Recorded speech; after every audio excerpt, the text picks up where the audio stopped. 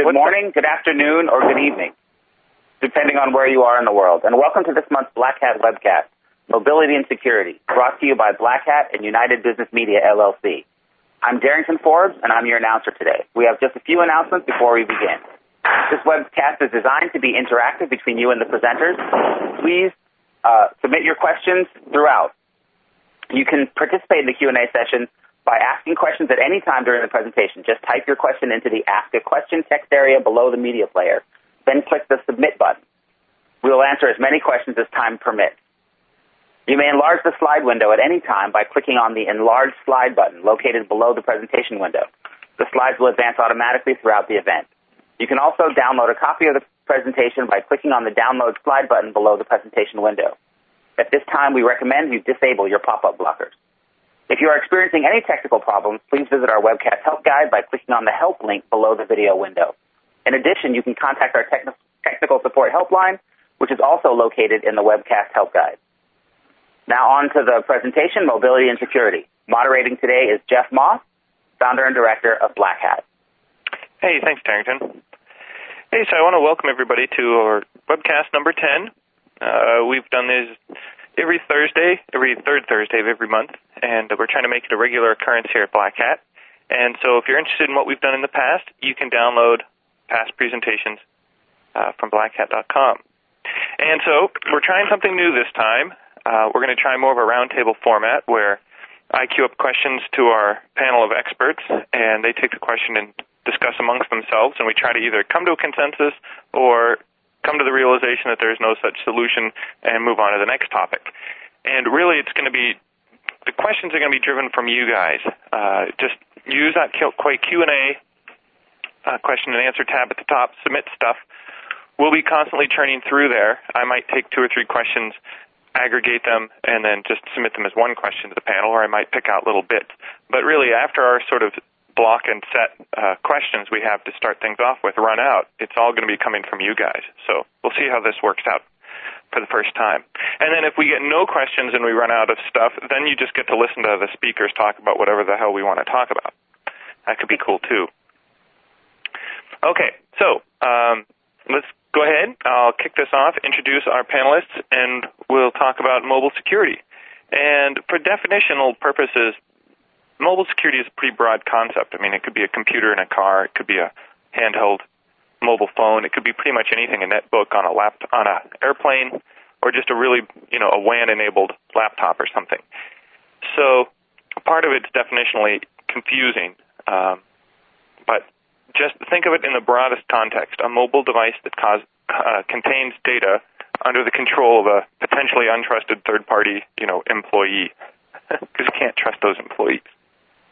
Okay, first up, I'm proud to introduce, we have Charlie Miller, who is a principal analyst and independent security evaluators, and he's a reigning champ on the CanSec West Pwn2Own competition, routinely brooding OS X boxes in the sub-second.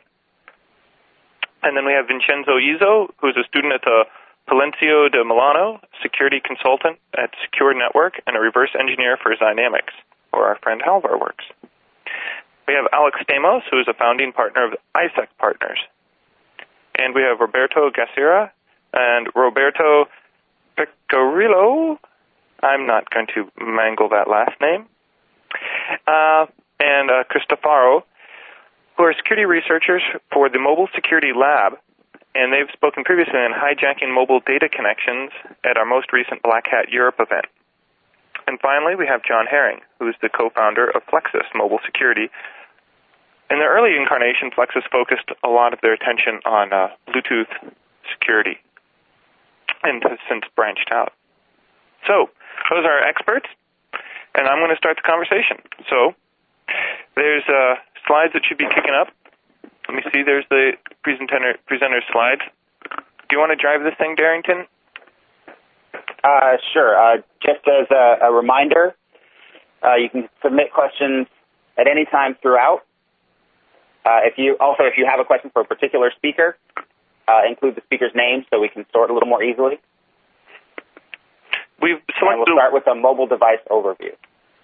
And then once we go through the question and answer, we'll reserve a little bit of time at the end for announcing the winner of our contest. We've selected a winner, but we're not going to tell you who it is until the end.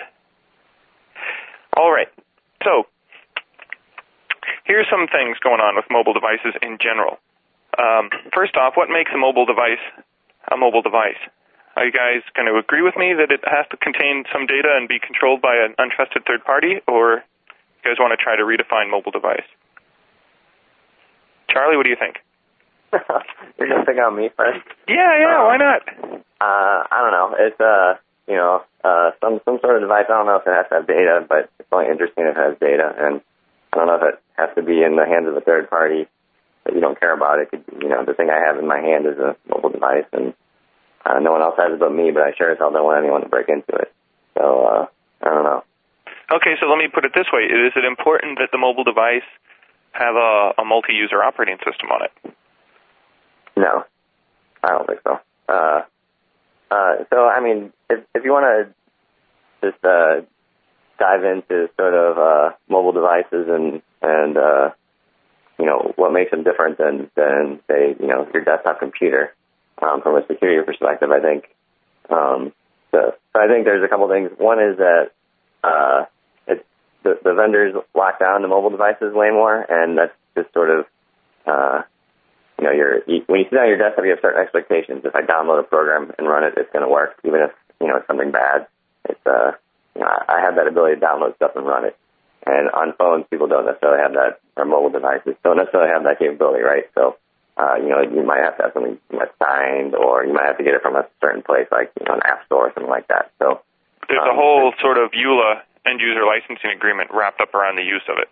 Right. So I think people are sort of more accepting because they haven't had these devices forever. So they're more accepting of locking them down. Where your desktop, there's people are like, hey man, I got to be able to do whatever I want. So you have a sort of opportunity to put more security on these devices. But then the sort of drawback is then sort of security companies can't really write software. Like AV companies have trouble writing software, for antivirus and stuff because they don't really have access to the low-level details. So, in Windows, if I download some sort of crazy driver and I have permission to install it, I can do that. But on your phone, even if I really, really want to install some sort of, low-level device driver thing, I can't because there's just not API available for that. And so in my experience, most mobile phones now, unless you have either a developer cert or sometimes even the manufacturer cert, you can't install anything. Or if you can install it, it has very limited privileges. Right. So, the examples that I know a lot about Android and iPhone. So, in iPhone, no matter, who you are, even if you get Apple to bless it, it still is going to live in a little sandbox and there's hardly anything you can do, and it certainly can't, monitor what other things you're doing because as soon as you press a little home button, your program goes away. And likewise on Android, there's only certain things you can get, and the whole security model is sort of based on your programs are running in little sandboxes, and the security programs basically can't run in a sandbox, so they can't monitor what the other programs are doing. And I know on Symbian it's sort of the same way. Supposedly nothing gets installed unless it has a cert. That is true, although there's definitely been instances of people taking advantage of the certifications in a way that enabled malware to propagate through. And it's rare, but it's definitely happened. And Windows Mobile and Symbian are quite different in that respect, and those have been the platforms that malware, more malicious type of attacks have primarily taken place on up until now. Yeah, I saw the latest version of Symbian supposedly restricts some of that, but then I saw the equivalent of a jailbreak app where somebody found a overflow in a stock application and you were able to trigger it and then load whatever you wanted to load. And that sort of, if you go online and look at the pirate world, apparently that's how they're trading their Symbian wares. Yes. But once you do that, it's sort of like you've got a device that's wide open that anybody else can come along and take advantage of. Well, and when we talk about certificates, this is where mobile security starts to get very complicated because you have lots of different models. Every single smartphone platform has a different model of what they consider to be a signed application. Like the iPhone and Android, you have to sign the certificates, but those certificates are given out by the Android marketplace and the iPhone store. Whereas like Windows Mobile and BlackBerry are kind of the more traditional, you have to go get a certificate from VeriSign. And so we're starting to see with the smartphone platforms, kind of differentiate themselves from the feature phones in the idea that there's no central CA it's not quite a web of trust, but that certificates are only for identifying who originally signed it, but of making an actual decision whether or not that's trusted is up to the user. And so it's definitely a little different than the walled garden model that has been dominating smartphones for a long time. Feature phones for a long time. And to define that, feature phone, ironically, is the term that's used in the industry to mean dumb phones, right? It's a little insulting to say dumb phones, but... So really it should be featureless phone. Featureless phones, yeah, basically. The dumbness is the feature. But then the marketing people got a hold of it, and it became a feature. Exactly. Okay, and so right. So we're going to think of and now abstract it differently from, say, a netbook that's enabled with, say, a WAN modem or something.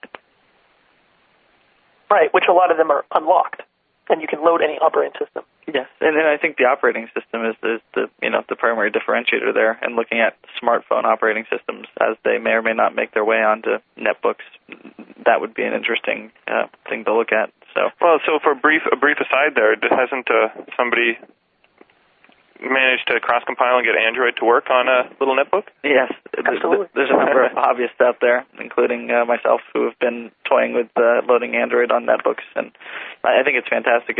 When you look at the use case for netbooks, I think it's quite different than the typical laptop. It's more about internet accessibility, messaging, things that you would do on a smartphone that a bigger screen and a keyboard lend itself well to. So looking at how these smart operating systems might translate over onto a netbook form factor, then I think in the context of mobile security, you're truly talking about mobile security. Then you're talking about mobile security is very different, than desktop security, in that we have all these different protocols that you have to deal with, like SMS or WAP push, Bluetooth, Wi-Fi, which are also on the desktop. But it kind of, there's a layer of complexity in that it carries with it what's following from the smartphone platforms. So. Well, and also, like you point out, it's easy to restrict network access to a desktop in a corporate environment, but anybody can send you a text or an SMS or a MMS or whatever. Yes. And your phone has to receive it. You also take your phone with you everywhere you go, which is unique. So here's a question we got from the audience. How important is the application signing requirement to mobile device security? Like if you were purchasing these things, would you want to have an enforceable framework for saying nothing gets executed unless it's signed? I think that's kind of silly. I think the signatures can have a usefulness, but the fact that basically this phone is full of people that make their living breaking into mobile phones, and all of us own legitimate $500 VeriSign code signing certificates, kind of puts a lie to the idea that the certificate authority model means anything. I think in the iPhone and Android, the fact that it's tied to this is the person that signed up, and maybe we have their credit card number in both of those situations. You have to put in the credit card number to verify who you are before you upload. When you enter their developer, you get their SDKs, you enter their developer program. Has a lot more, and it's not even that much, but a lot more meaning than just somebody was able to get a CA cert. So I think it's about user choice.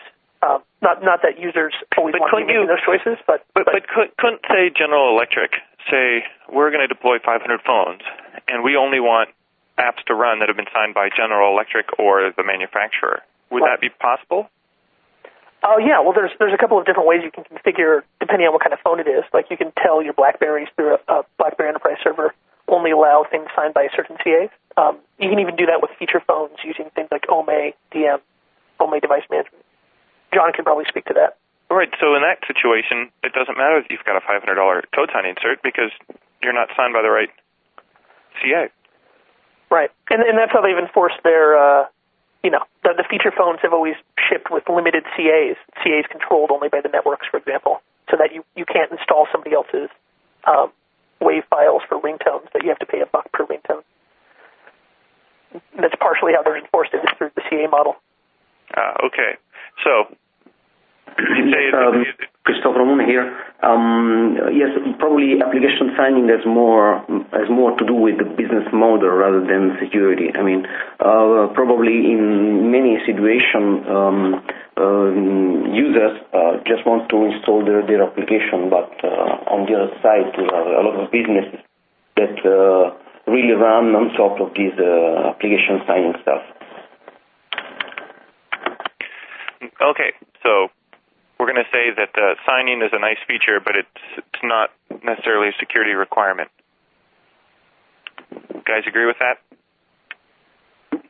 Partially. I mean, by signing stuff, you sort of prevent malware from spreading with really easily. So,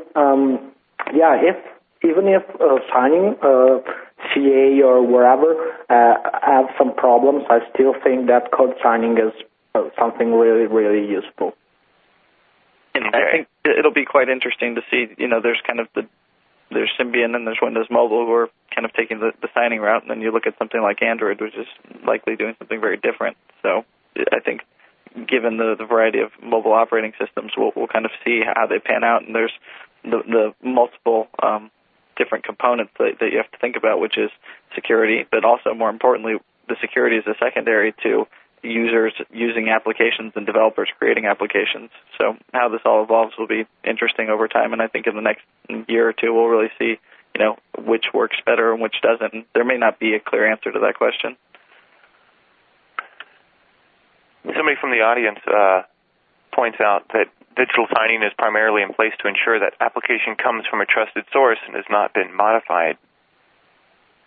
Yeah. But I mean, if you look at the example, and I have to grab my research, but there's been examples of people actually being able to sign applications maliciously through Symbian, and it's been very rare, but it absolutely has happened. So although it's an edge case, I don't think it's an absolute. This is one of the problems with mobile security, defining it, is there's a lot of people who think that they are the customer of the security of whatever assurances that are being made by the phone, right? The carrier, they think that they're the customer of security. The user thinks that they're being protected. Sometimes the OEM feels they're being protected. App developers expect that to be protected with kind of DRM-like or forward locking. And so, yes, signing with a CA can meet some security assertions, but I think the problem is whose security assertions. Especially, it's traditionally been used to help the carrier's business model. The question is whether or not we can use that same model to protect users against malware.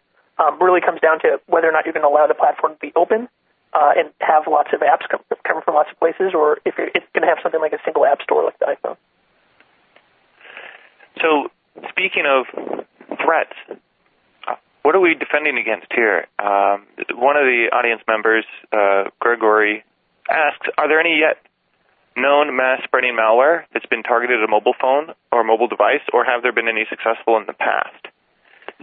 The majority of malware has been primarily on Symbian up until now, and Symbian, it's been kind of a cat and mouse battle. If you look at Symbian Series 60, version 2, version 3, and as it's evolved, they've kind of changed their trust and security models to deal with that. But most all of the viruses we've seen in malware, at least in my experience, has been primarily on Symbian. There's been a handful on Windows Mobile. At the end of last year, the first polymorphic companion virus or piece of malware for Windows Mobile existed, but most of it, especially on Windows Mobile, has been a lot more simple and kind of proof of concept. I think that in terms of kind of the monetary gain, what we typically see on the desktop or big Windows is happening more on Symbian.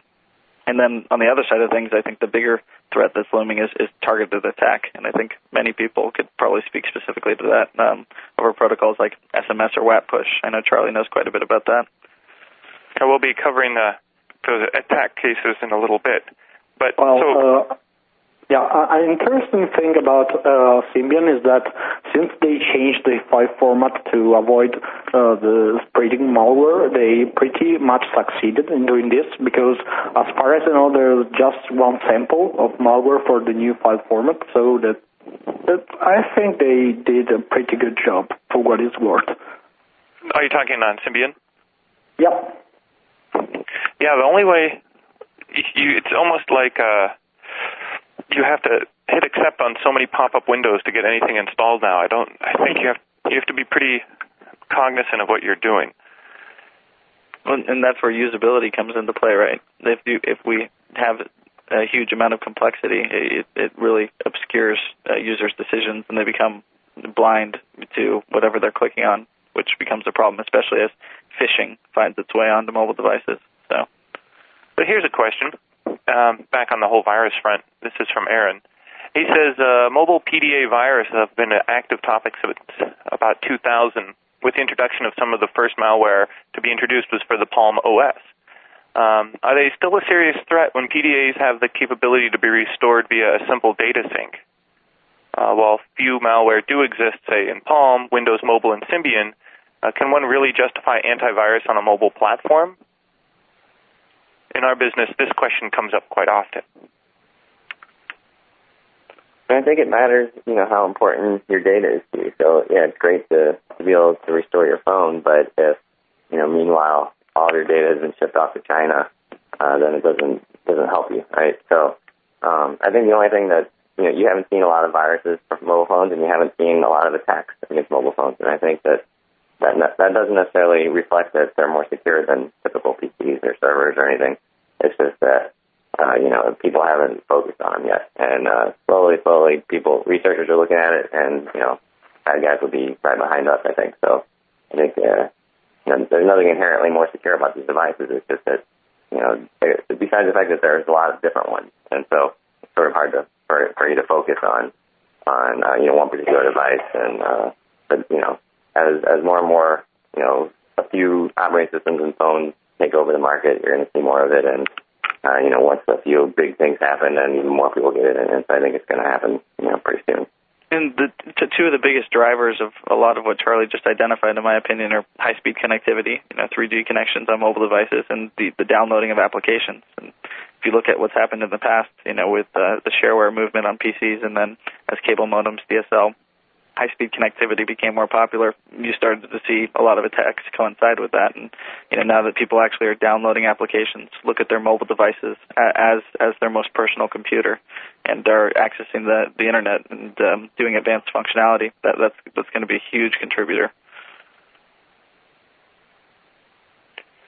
If you had to be given a choice between antivirus app on your mobile phone or a personal style firewall on your mobile phone, which do you think would be more useful? Because as you mentioned with 3G connections, I'm not sure. Sometimes you're routable, sometimes you're not, sometimes you're in a hotspot, sometimes you're not. How important is it to have basic firewall rules on these devices, or are they sort of by design not listening on unnecessary ports? I think it depends on the type of network you're on, as you identified, right? If you're accessing just the internet through a Wi-Fi hotspot and open a hotspot, then the gloves are off. I think that there's also certain mobile networks that are basically accessible from the outside, which also create their own host of problems, and I don't think many people are aware of how much goes on in the background on these more open networks. So in terms of value, it really depends on the use case. I think that if you're on a different operating system where there's been more malware, more attacks, and you're downloading applications constantly, especially from untrusted sources on the web, well, that's one thing. If you're, constantly accessing networks and using more internet connectivity, maybe you travel, you're on different mobile networks, then that would be another, and kind of leads to the firewall side of things. I don't think most of these phones, most apps do not open listening ports. I mean, depending on what network you're on a private IP or a public IP with like your 3G connection. But what's more concerning for the phones is that there's lots of pull of content, right? The phones that support background services, a lot of people have connected services, they'll pulling down RSS feeds, pulling down web services.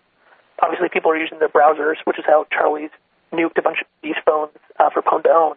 I think what's going to be more interesting is that, like the iPhone and Android both have background paging services that are where the phones connect up to centralized services that then paging messages can come down. And the iPhone at least has announced that they're going to have an open API that you can do what's called background push notifications. And so, the phones are creating attack surfaces on the phone that are exposed through their own networks and their own paging services that theoretically allow arbitrary information in that you can then notify the apps on each of the phone instead of sending SMS messages. And it should be interesting to see if people want to start to have some kind of firewall functionality there, or if people start to have overflows and other kinds of flaws from that attack surface. Since that's always on, you can route to that using somebody's email address, and that's going to be a standard part of the phone, and not really dependent on finding the person's IP address. In our experience, we discovered some flaws exactly by attacking some open ports on the devices. These open ports often are not related to any application running. For example, you can have also the WAP push port. Sometimes it's open, or you have the vCard or port that is open. Well, that can be an avenue of attack, and the user cannot usually be aware of these open ports. So perhaps in some situations, a firewall could be even more needed than also an antivirus, because also these open ports are open on feature phones rather than on complex operating systems. What I also would like to add is that in our experience, we also found that some operators are providing public IP addresses to their customers without putting any firewall in the middle. So, in some situation, using a firewall on a device could be more helpful. Rather than an antivirus. That was my next question. Was some networks allow you to be routable, directly accessible? Other ones sort of NAT you with not allowing setup connections into the network, and others, if you get on the network, you can scan within, say, the network and find other mobile devices. So all it takes is you to tether your mobile phone to your, attack tools, and then you scan for all the local phone users. So it seems a lot of it's dependent based on the network. Yes, exactly. That's what the point I'm trying to score at the moment. A lot of operators are providing the users with public IP addresses. They are routable and they're also accessible outside of the internet. This is the one situation. The other situation is that they are providing a private IP address. But in these cases, you can often reach them with a inner mean, and then you can trigger attacks inside the network. For example, we showed how it is possible to perform a data extrusion in some cases by using simple SMS or provisioning attack. Well, just an example. We think that this is the tip of the iceberg, but that's surely an interesting point, of course. And we're going to start covering attacks in just a moment here. So first off, we're going to switch topics a little bit. One thing, across all mobile devices, whether we call it a feature phone or non-feature phone or even a netbook, one thing is these devices are mobile, and they're going to get lost or stolen, or maybe even tampered with when you leave them behind. What are some of the strategies you guys would suggest, or you've even investigated, for preventing tampering or modification, or to not care about if your device is stolen, like full device encryption, container encryption on, say, a memory stick? One person was saying that they configured their Exchange server to only store all the mail on the Exchange server, and then you basically IMAP'd in and picked up the mail, so there was no mail really sitting on the device. What are some of the strategies? Let's, I don't know, who we're gonna pick on this time. Let's, Alex, why don't you start it off, and then we'll move on. Can you repeat the beginning of that question? It was about 9 minutes. Yeah, it was a 9-minute question. For mail protection, for data protection? Well, it was more about these devices can be stolen or tampered with. So how do you prevent that? Do you do a full device encryption? Are there strategies to minimize the data loss? This is a really, really hard problem on mobiles. Like you said, they get stolen. It has to be an order of magnitude more than laptops. One of my business partners here, we're not going to let him have a smartphone for another 6 months. He's on probation right now. The number he leaves in the back of Alaska Airlines seat pockets. So, but the problem here is also you're talking about very cheap devices that, one of the cool things about mobile is we go back to people have to actually program efficiently when you talk about 300-400 megahertz ARM processors instead of gigahertz and gigahertz depending of Core 2s. So, while full disencryption on a full machine on a real laptop is almost negligible, there are real battery and performance impacts on mobile devices when you encrypt very large amounts of data. And then there's, I think a lot of people overlook the fact that there's legal requirements on these devices. The ones that have, if you have a phone that has voice, and this doesn't apply to netbooks, but if you have a phone that has voice and it's FCC regulated, you have to, whenever the phone is turned on, you have to be able to make an emergency call, right? And so you can't really have the kind of flows that people have when they have BitLocker or any kind of TrueCrypt or PGP hole disk encryption. where you lock the entire phone down. These devices have to be able to run in some kind of minimal mode without somebody knowing a password, without it being able to call up to a centralized server. And so designing data protection on them is very, very difficult. And for the most part, most of the phones punt on this. Most of them have not very well encrypted local data. If you pull down the flash device, you'll find totally unencrypted databases on the flash, and you'll be able to read all the information on them, which is unfortunate, but it's not something that has improved very much over the last couple of years. Now, I was talking with some of the security engineers over at RIM, BlackBerry, yesterday, trying to get a handle on some of this, and their comment is, if you don't have a password on your BlackBerry, you basically have no security. But the second you enable a password on your BlackBerry device, that unlocks a whole host of their security features, and some of it can get pretty ridiculous, like what you're mentioning, fully encrypted data storage, memory storage, external memory storage. It can get pretty crazy with They support smart cards. They have hardware support because they own Certicom, so they have hardware acceleration. BlackBerry is by far the best at this. And on my Nokia, the only thing I can think of doing is I can encrypt my external memory device, so my micro SD card. And that's really the one I care about, because if somebody's clever, they can just come up and pop that out of my phone, and it might take me a while to realize it's gone. In the other part of the SD cards is they're all formatted with MSFAT, which has no access controls. So something people don't realize is any phone that has an SD card in it, that data is readable by any application running on the phone, too. So you can't really have the data isolation stuff running on it unless you do per-file encryption or directory encryption or something like that. But the SD cards are very scary, for sure. Ooh, yeah, I hadn't contemplated that. I figured what they were doing is they're preventing access control by saying this application just can't read from, device 3 or something.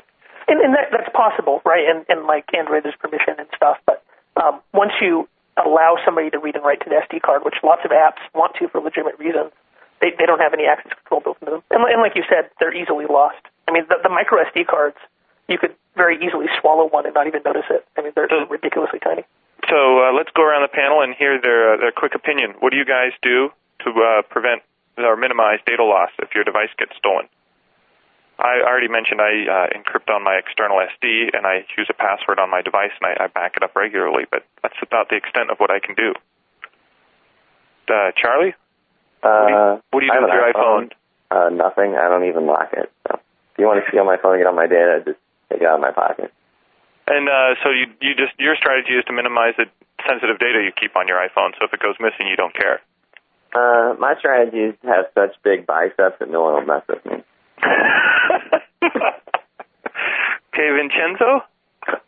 Pretty much the same as Charlie. Like I don't have any kind of sensitive information on my phone. I lock it, but nothing more. Okay, Alex? I have some sensitive data on my phone, and I'm trying to work with the people that write that app to add encryption. But right now I'm pretty this is great. We're all advertising. Please steal our phones to get our corporate mail. But for me, for the most part, I'm pretty unprotected right now. So your selection or your choice would be, if you're using trusted apps, make sure the app itself handles the security. Maybe don't count on the phone. Right, and that's a possibility for the open applications. Most of the smartphone platforms have real crypto APIs, at least, even if they want to do protection for you. So they theoretically can build some of that in. Most of them don't, but it would be nice to see them to start to take that responsibility. Does anybody here use PGP for mobile devices? I used to, but I don't have a current license. Nope. Okay, John, what do you do? Obviously lock my device down with a password, encryption on any external storage on my SD card, for example, and then I have capabilities, obviously, to remotely kill the device and wipe it out or hard reset it if it's out of my control. So you use that to send the Explode Me SMS message? No, I have an application that's actually like an administrator application from the web that enables me to deal with mobile devices in a cross-platform fashion. So I can actually wipe out my Windows mobile device, my iPhone, or a Symbian device, all from a single application over the web. And that's a third-party app? Yes. Do you want to mention the name of it? It's Flexilis Mobile Security. Ah, it's your own? Yes. Ah, okay. You had to beg him to mention his own app. I didn't realize that. I was expecting him to mention something else. Anybody else? want to jump in on that one? Or does everybody just do one of these? Nothing unique. I'm supposed to be using the BlackBerry, and people who are using BlackBerries and using them correctly are usually in reasonably good shape here. Yeah, that was my impression after talking to the security engineers. Yeah. Well, one of the problems here is that BlackBerry has so many different levels of configuration that you have to make sure that you're doing it correctly. But they are one of the only devices that use an initial password to then derive a key to decrypt stuff, and then stuff is encrypted by default even if you're not using the PIN password. It's just kind of obfuscated because you don't have a password protecting them. But it is by far still the leader in the space, which is probably why they're still so dominant on the enterprise side. And then so let's just do a quick detour onto corporate email. What do you guys think the policy versus pushing all the email down to the device versus sort of an IMAP model of you only get to read it while you're connected to the network, but you don't get to keep it stored on your device? I mean, that seems like a total hassle, but it also seems like from a security administration standpoint easier. I think it's completely on a case-by-case basis, right? So I'm in San Francisco today. As I was coming from Oakland, I was underwater on the bar going between Oakland and San Francisco. I needed access to things on my device, so it was important for me to have access to various components of my email as I was reading, sitting on the subway. But there's other instances where that would not make sense, especially for someone in a government capacity or someone with extremely sensitive data on their device, which I try and separate, especially with respect to email communication. So I think on an individual basis, that decision needs to be made, in my opinion. How many people lock their SIM card? Because it seems like it's a security feature that a lot of providers, carriers offer, but it's not enabled. So, for example, I get a new SIM card to enable 3G on my phone. I go in and I try using Nokia Security Manager. I try to set my PIN 1, my PIN 2 password, and I immediately lock my phone. So then I have to call up AT&T, give them my SIM number, and then they give me the unlock code, and then I get to set whatever PIN password I want on my SIM. But once I can do that, then I actually have some more security on my device. It doesn't seem to be by default that they allow you to. And that prevents people from, say, stealing the SIM card out of my WAN modem on my laptop, or, it's mostly a fraud prevention technique. I don't know if it's a data privacy prevention. I think for the most part it's not a data privacy because most of these OSs are at least trying or planning on supporting both CDMA and GSM. And so moving between 3GPP and 3GPP2, the security precautions you can get out of the hardware is a lot different. So, yeah, I mean, locking your SIM card, may be great from a theft of service, but most people have stuff more valuable on their phone than their $49.99 a month plan, right? Right, and nowadays you have to go through an additional step to get permission to dial internationally or get pre-approved to dial internationally. So even if they steal your SIM card, it's not like they're going to call Lithuania for all day long. Right. It's probably great if you have kids. Oh, yeah. All right, we've got some questions coming in from the audience. Comment, are there utilities for encryption of memory cards at the disk level, not the file level? By default, it's FAT16 or 32, but Windows Mobile 6.1 has inbuilt encryption securing the memory card via some strong cryptography. So there's disk level versus file level. I'm not sure what Symbian uses. All I know is you can click a box that says secure. And I know if you take the memory card out and put it in another device, it's unreadable, but I have no idea what the secure checkbox is doing. Right. With Windows Mobile, I'm not sure how it's implemented. I know they've had EFS in the past, and maybe this is now they're doing the entire format. But Windows Mobile doesn't unlock their DPAPI store using a password or anything, so it does protect against you maybe losing the SD card, irrespective of the device itself. But that's different than being protected against losing the entire phone, which I'm not sure that actually helps you out. And how feasible, here's another question from Rachel, how feasible are malware attacks that are targeted at getting a user's physical coordinates on a mobile phone that takes advantage of the QPS or with QPS devices? And I'm going to expand that to sort of geolocation information, whether it's cell tower triangulation or using the phone's built-in GPS.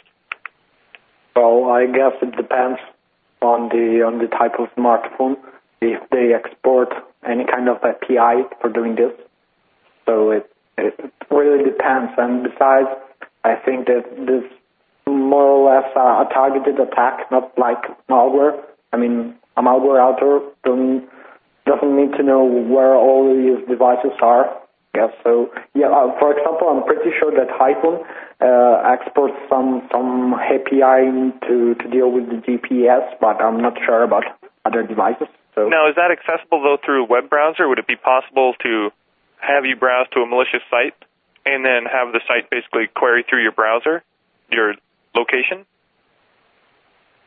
Ooh. Does anybody know?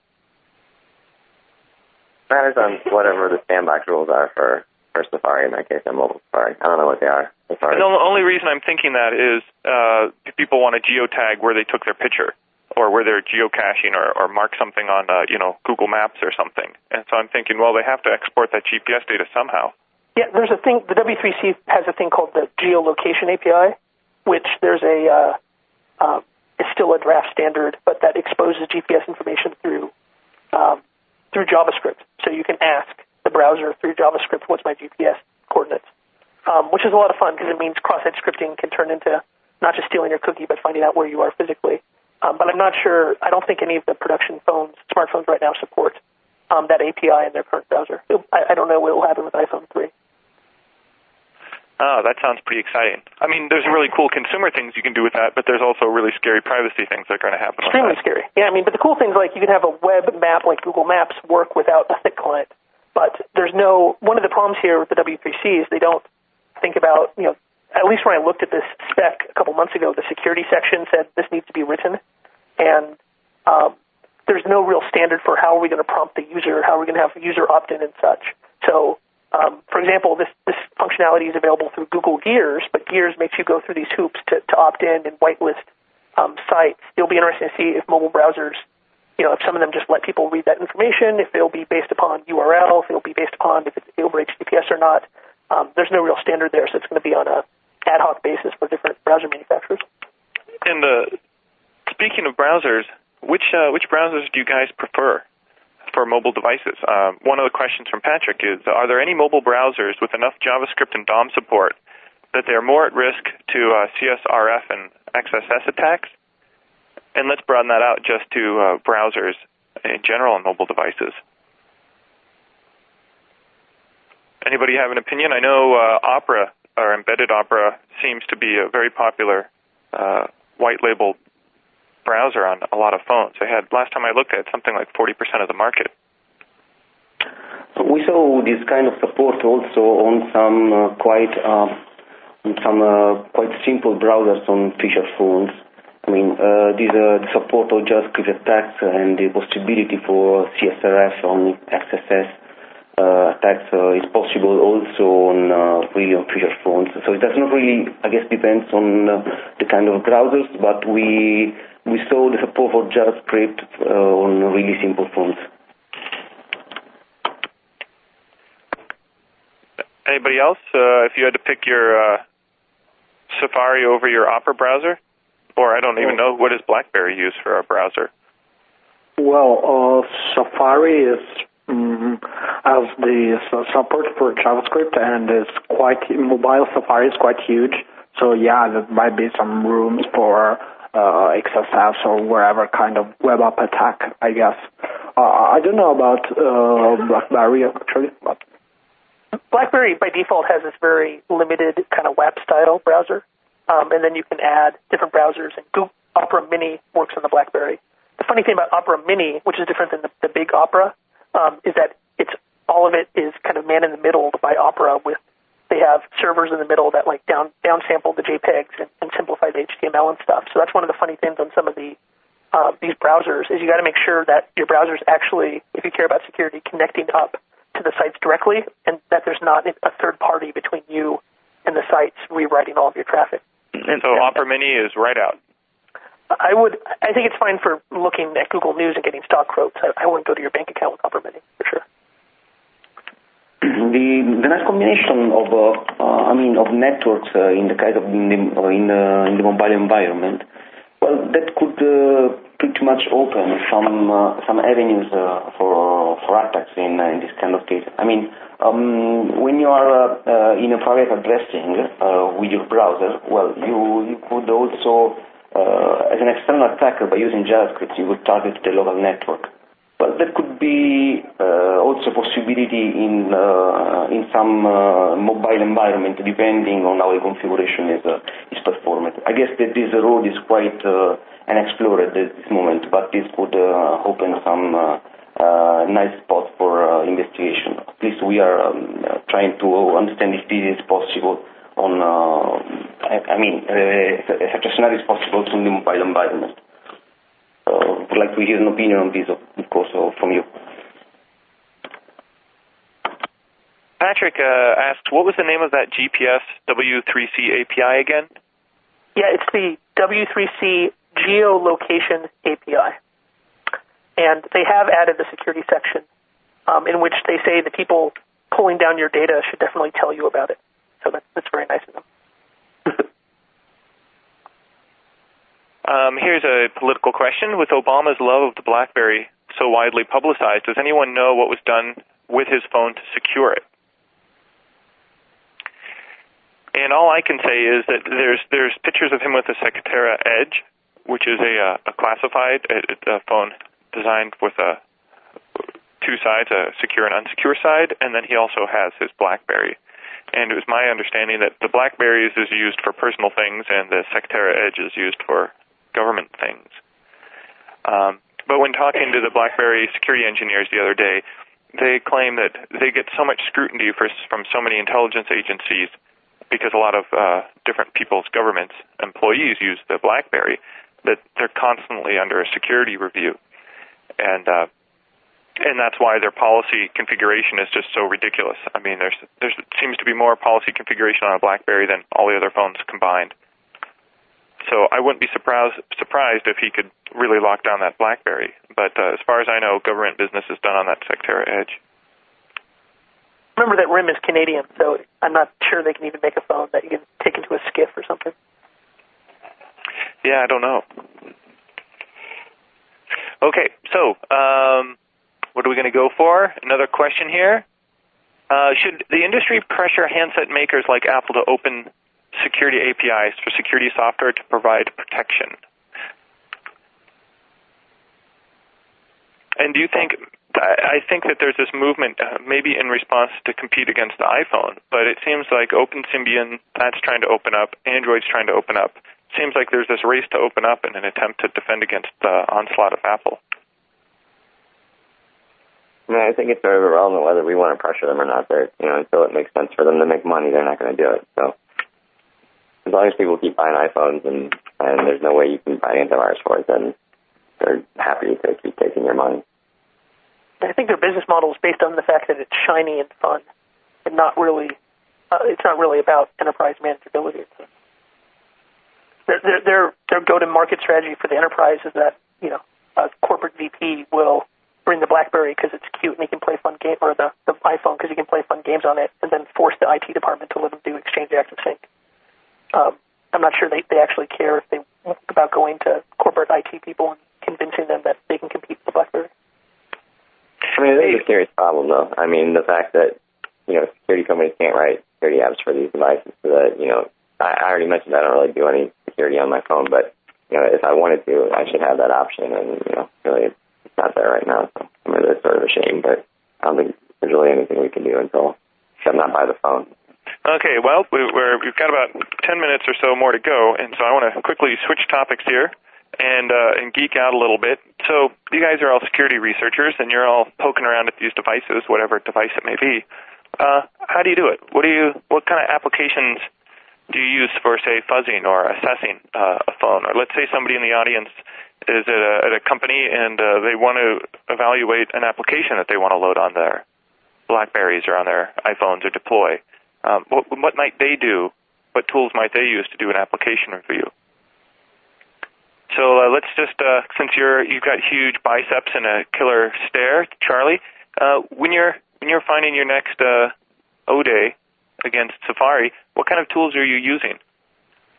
Great question. So basically, my background is more like computer security and not mobile security. And so what I try to do is set up my mobile device as much like a computer as I can, and then try to use all the tools I already know how to use. So in an iPhone case, you can jailbreak it, and then you SSH in, and then all of a sudden you have a shell, and you can install Python on it or whatever crazy thing you want to do. But basically, the iPhone has a crash reporter that you can send test cases at it and watch the crash reporter, and it'll tell you when something crashes. Likewise on Android, you can do the same thing. You can do a lot more work, but eventually you can get a shell, and then it has a log that will tell you when things crash. And so, basically all you need to fuzz something is a way to send it test cases, a way to monitor when something's gone wrong. And at least on those two devices, which is who I've worked with, the phone itself, if you know where to look, will give you a log that tells you when things have gone wrong. And so your job really is to make sure you can generate test cases, figure out what sort of input it takes. And as a plug, my Black Hat talk is all about that. So one of them is about how to fuzz SMS. So basically for a few mobile devices, we show how you can inject SMS into it. And that's one of the things you got to do. And the other thing is you have to monitor the application. And so we show how to do that too. And Charlie, to that point, I think one of the challenging components of fuzzing mobile devices is dealing with actually interfacing with the mobile devices. So if you're doing, accessing or fuzzing SMS, for example, or Bluetooth, and dealing with state transitions, right?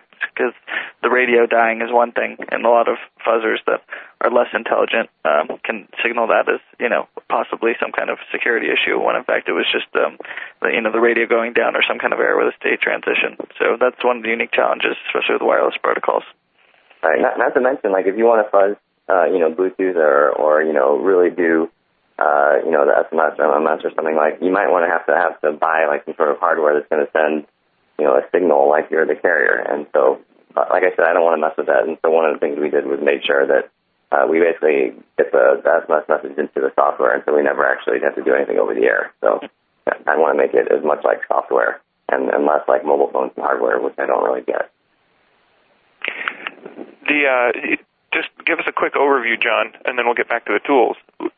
On Bluetooth security, what's the state of it? It used to be that anybody that had Bluetooth turned on, people would be snarfing your address books and contact lists and everything, and I haven't heard that for quite a while.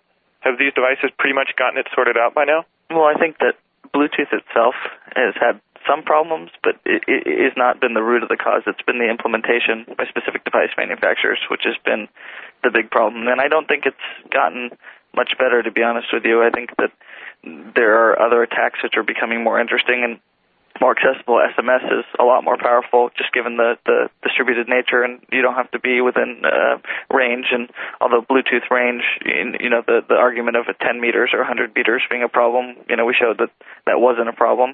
I still think that Bluetooth is going to be something that's important to take security seriously, and especially at the OEM level when implementing a Bluetooth driver, for example. And we've got our own set of fuzzing tools that we've been using, and we've had no shortage of finding issues in any of the protocols, Bluetooth included. So when you're fuzzing Bluetooth, what tools are you using? Just Homebrew? We're actually using a fuzzing framework we call the Sniper framework in-house, and we're actually going to be open sourcing it at Black Hat USA this year at our talk. So do any of you guys use emulators, and you basically emulate a whole Windows mobile device on your desktop, or are you, for the most part, working directly with devices? We typically work directly with devices. We've got some experimentation in-house to we basically distribute testing, but there's a whole host of issues that come with using emulators. They're quirky. Anybody else? So the Android emulator is really good because it actually emulates the hardware, at least some of the hardware, the processor at least. And so, like, when I found the original, or when I wrote the original Android exploit, I wrote it on the emulator, and when the phone showed up, it worked on the phone. So that's a really good emulator, although, like, for SMS, it's not so good. But by comparison, the iPhone emulator actually still runs everything on the x86 chip on your computer, so it's not a very good emulator. It's very, very lightweight. It doesn't have all the applications, and so you really can't do a whole lot there. So it sort of depends on the emulator, I think.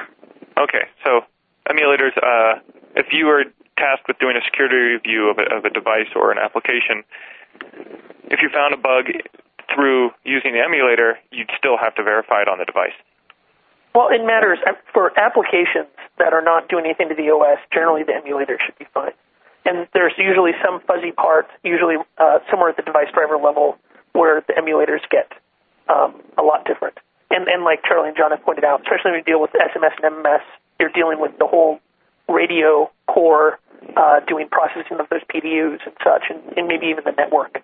In which case, there's nothing quite like having a physical device on a real network.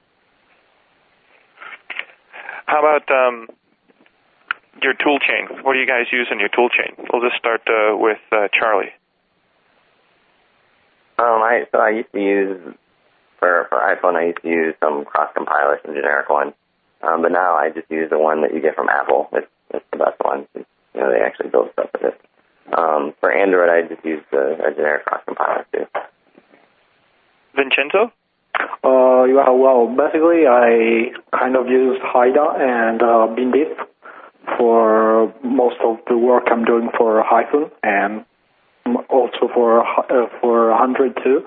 And yes, generic cross compiler for Android and the Apple compiler for iPhone because I had some sort of strange problem with the iPhone dev team cross compiler. But yeah, I know it could sound like a sales pitch, but speaking of the emulator stuff, I kind of try to use the emulators as much as I can, and then there's a nice feature in BinDiff which lets you diffing to binaries of different architectures, and this is pretty cool. So I'm kind of a fan of emulators, and yeah. Sorry about that. No problem. So yeah, well, basically there's nothing like exotic in my tool chain. Pretty simple stuff. Pretty straightforward. Yeah. What do you guys use, Alex? For testing Android stuff at the system layer, most of the standard Linux stuff works. IDA and IDA debugger works fine. With ARM code, GDB works fine, and you can do remote GDB to run GDB server and remotely debug. For the Java level stuff, it's not actually real Java, so standard Java bytecode decompilers don't work. We've written a couple of tools, and actually, here's a plug. My partner, Jesse Burns, will be releasing some Android security tools this summer for testing applications.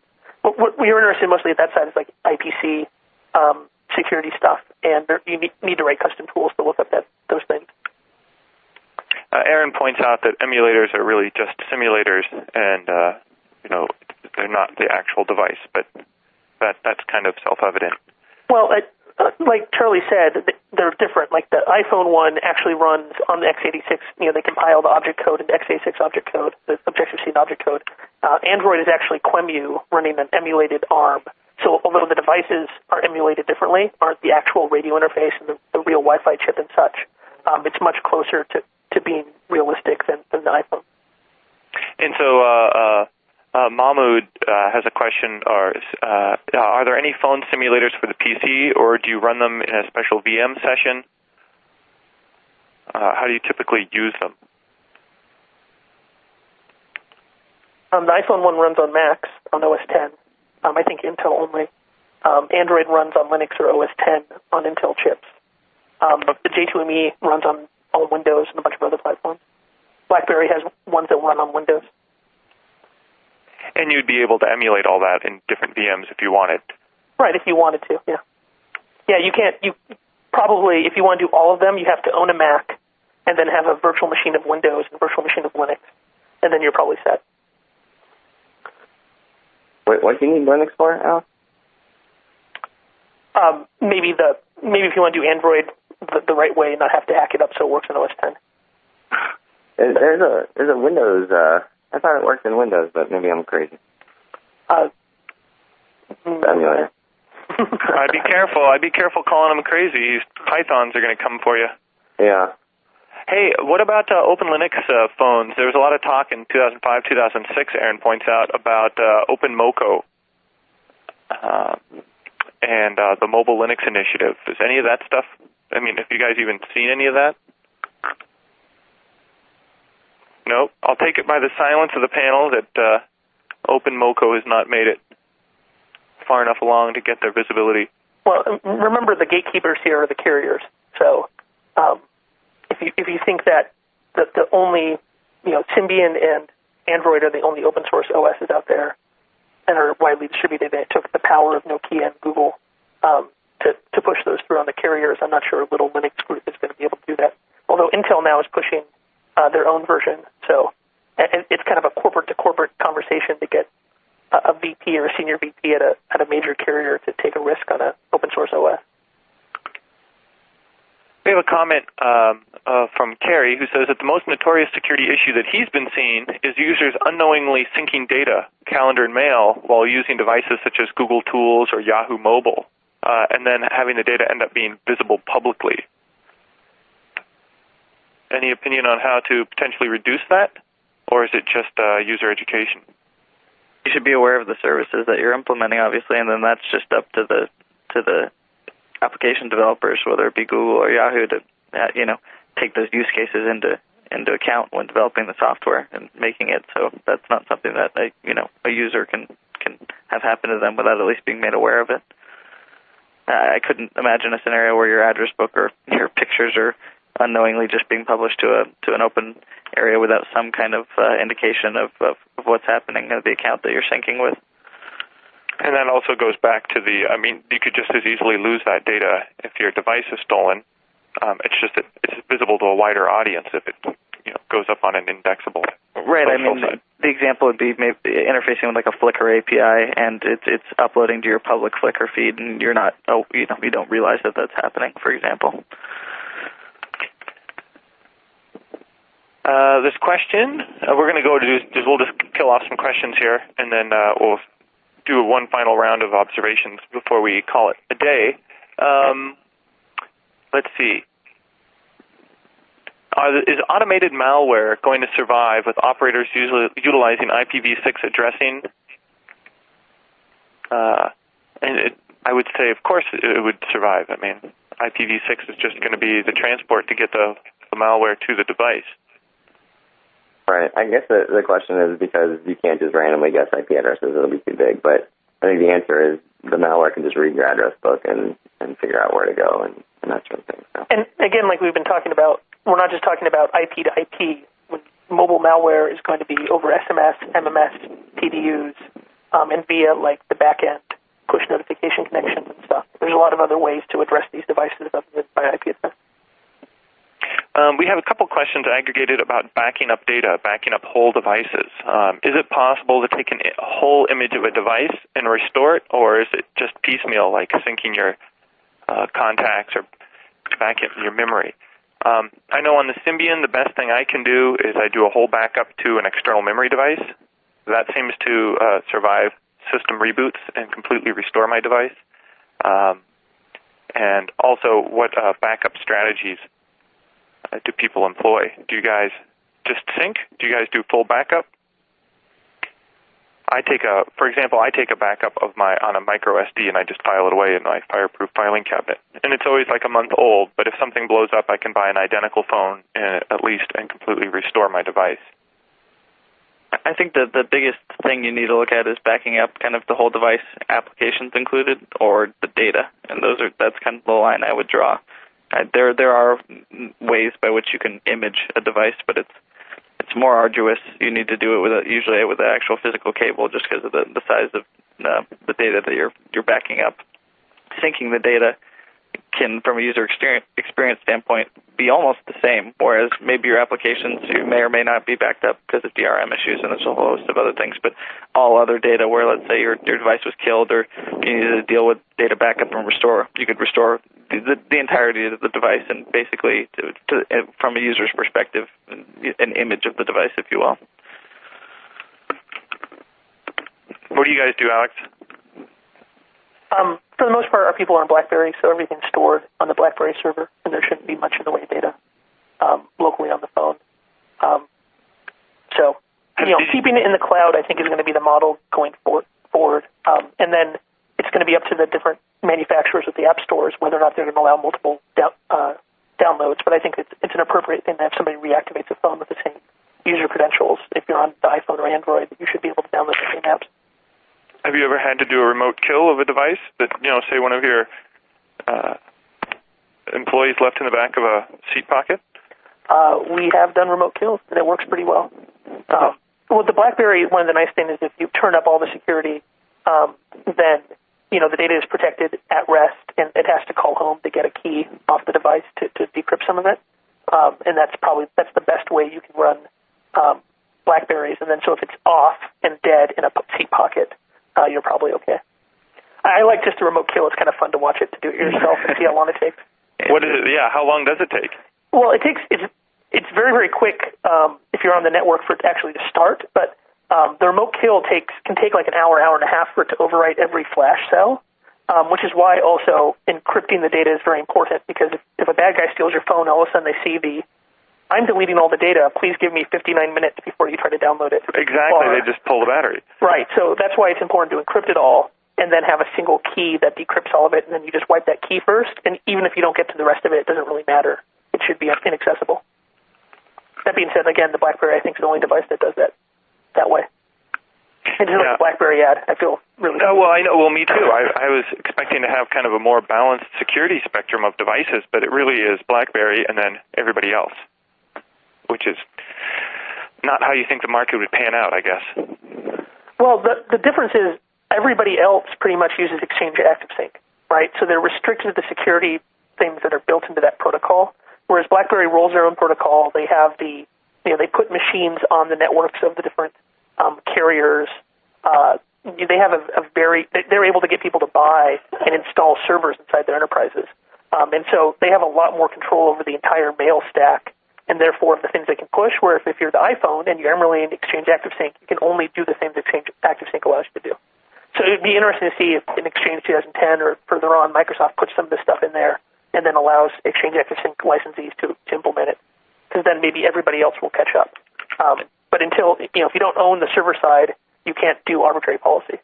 And I think that just underscores also the increasing complexity of a cross-platform environment. So if you run Bez and have a BlackBerry deployment, but then have, let's say, an office in Europe with Nokia and Symbian and iPhones, how do you deal with that, right? Well, it gets complicated. We're not even going to go there about employee-owned devices versus company-owned devices and who owns what data. That gets to be a nightmare. But that's mostly can be addressed through policy. Yeah, and there is OMADM, which is supposed to be the way that everybody at BlackBerry, that you can get your policy. But that's not directly tied into how you do mail, so it doesn't really affect how you encrypt your mail.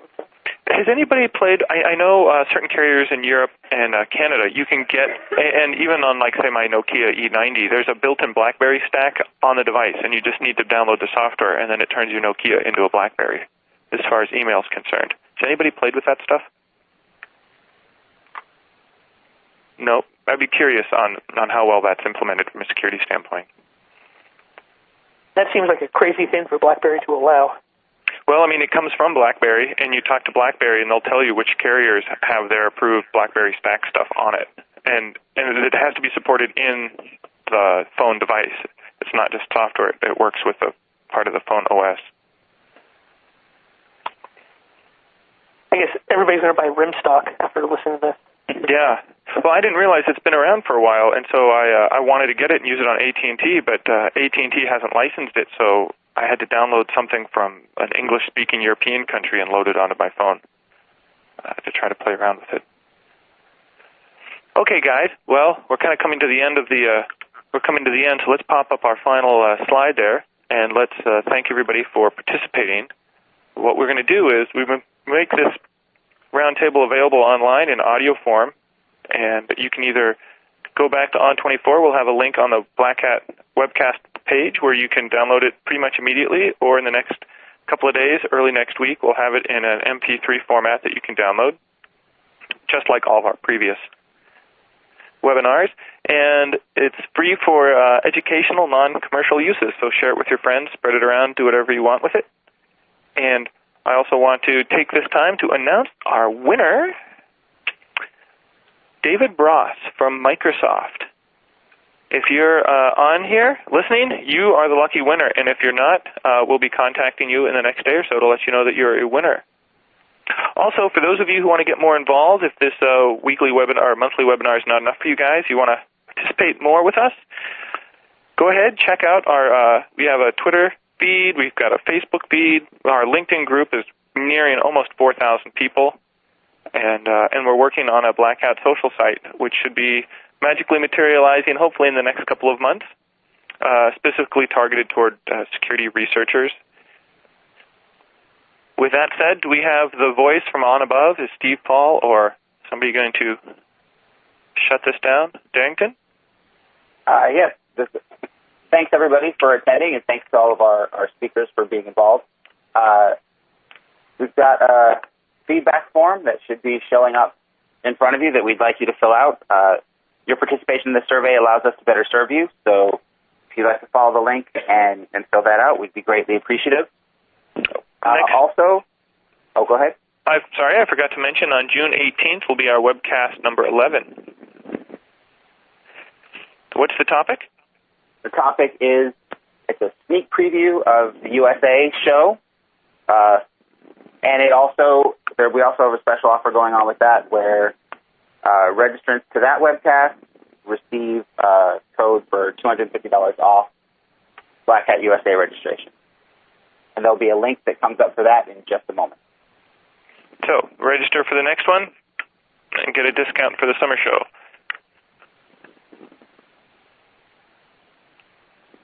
Is that correct? That's correct. That is correct. Thank you for attending today's Mobility and Security webcast brought to you by Black Hat and United Business Media, LLC. Shortly after this live event, as Jeff mentioned, you'll be able to access this presentation on demand. This webcast is copyright 2009 by United Business Media, LLC. We are solely responsible for the content, and the individual speakers are solely responsible for their content and their opinions. On behalf of our guest, Jeff Moss of Black Hat, and our group of expert presenters, thank you for your time. Have a great day.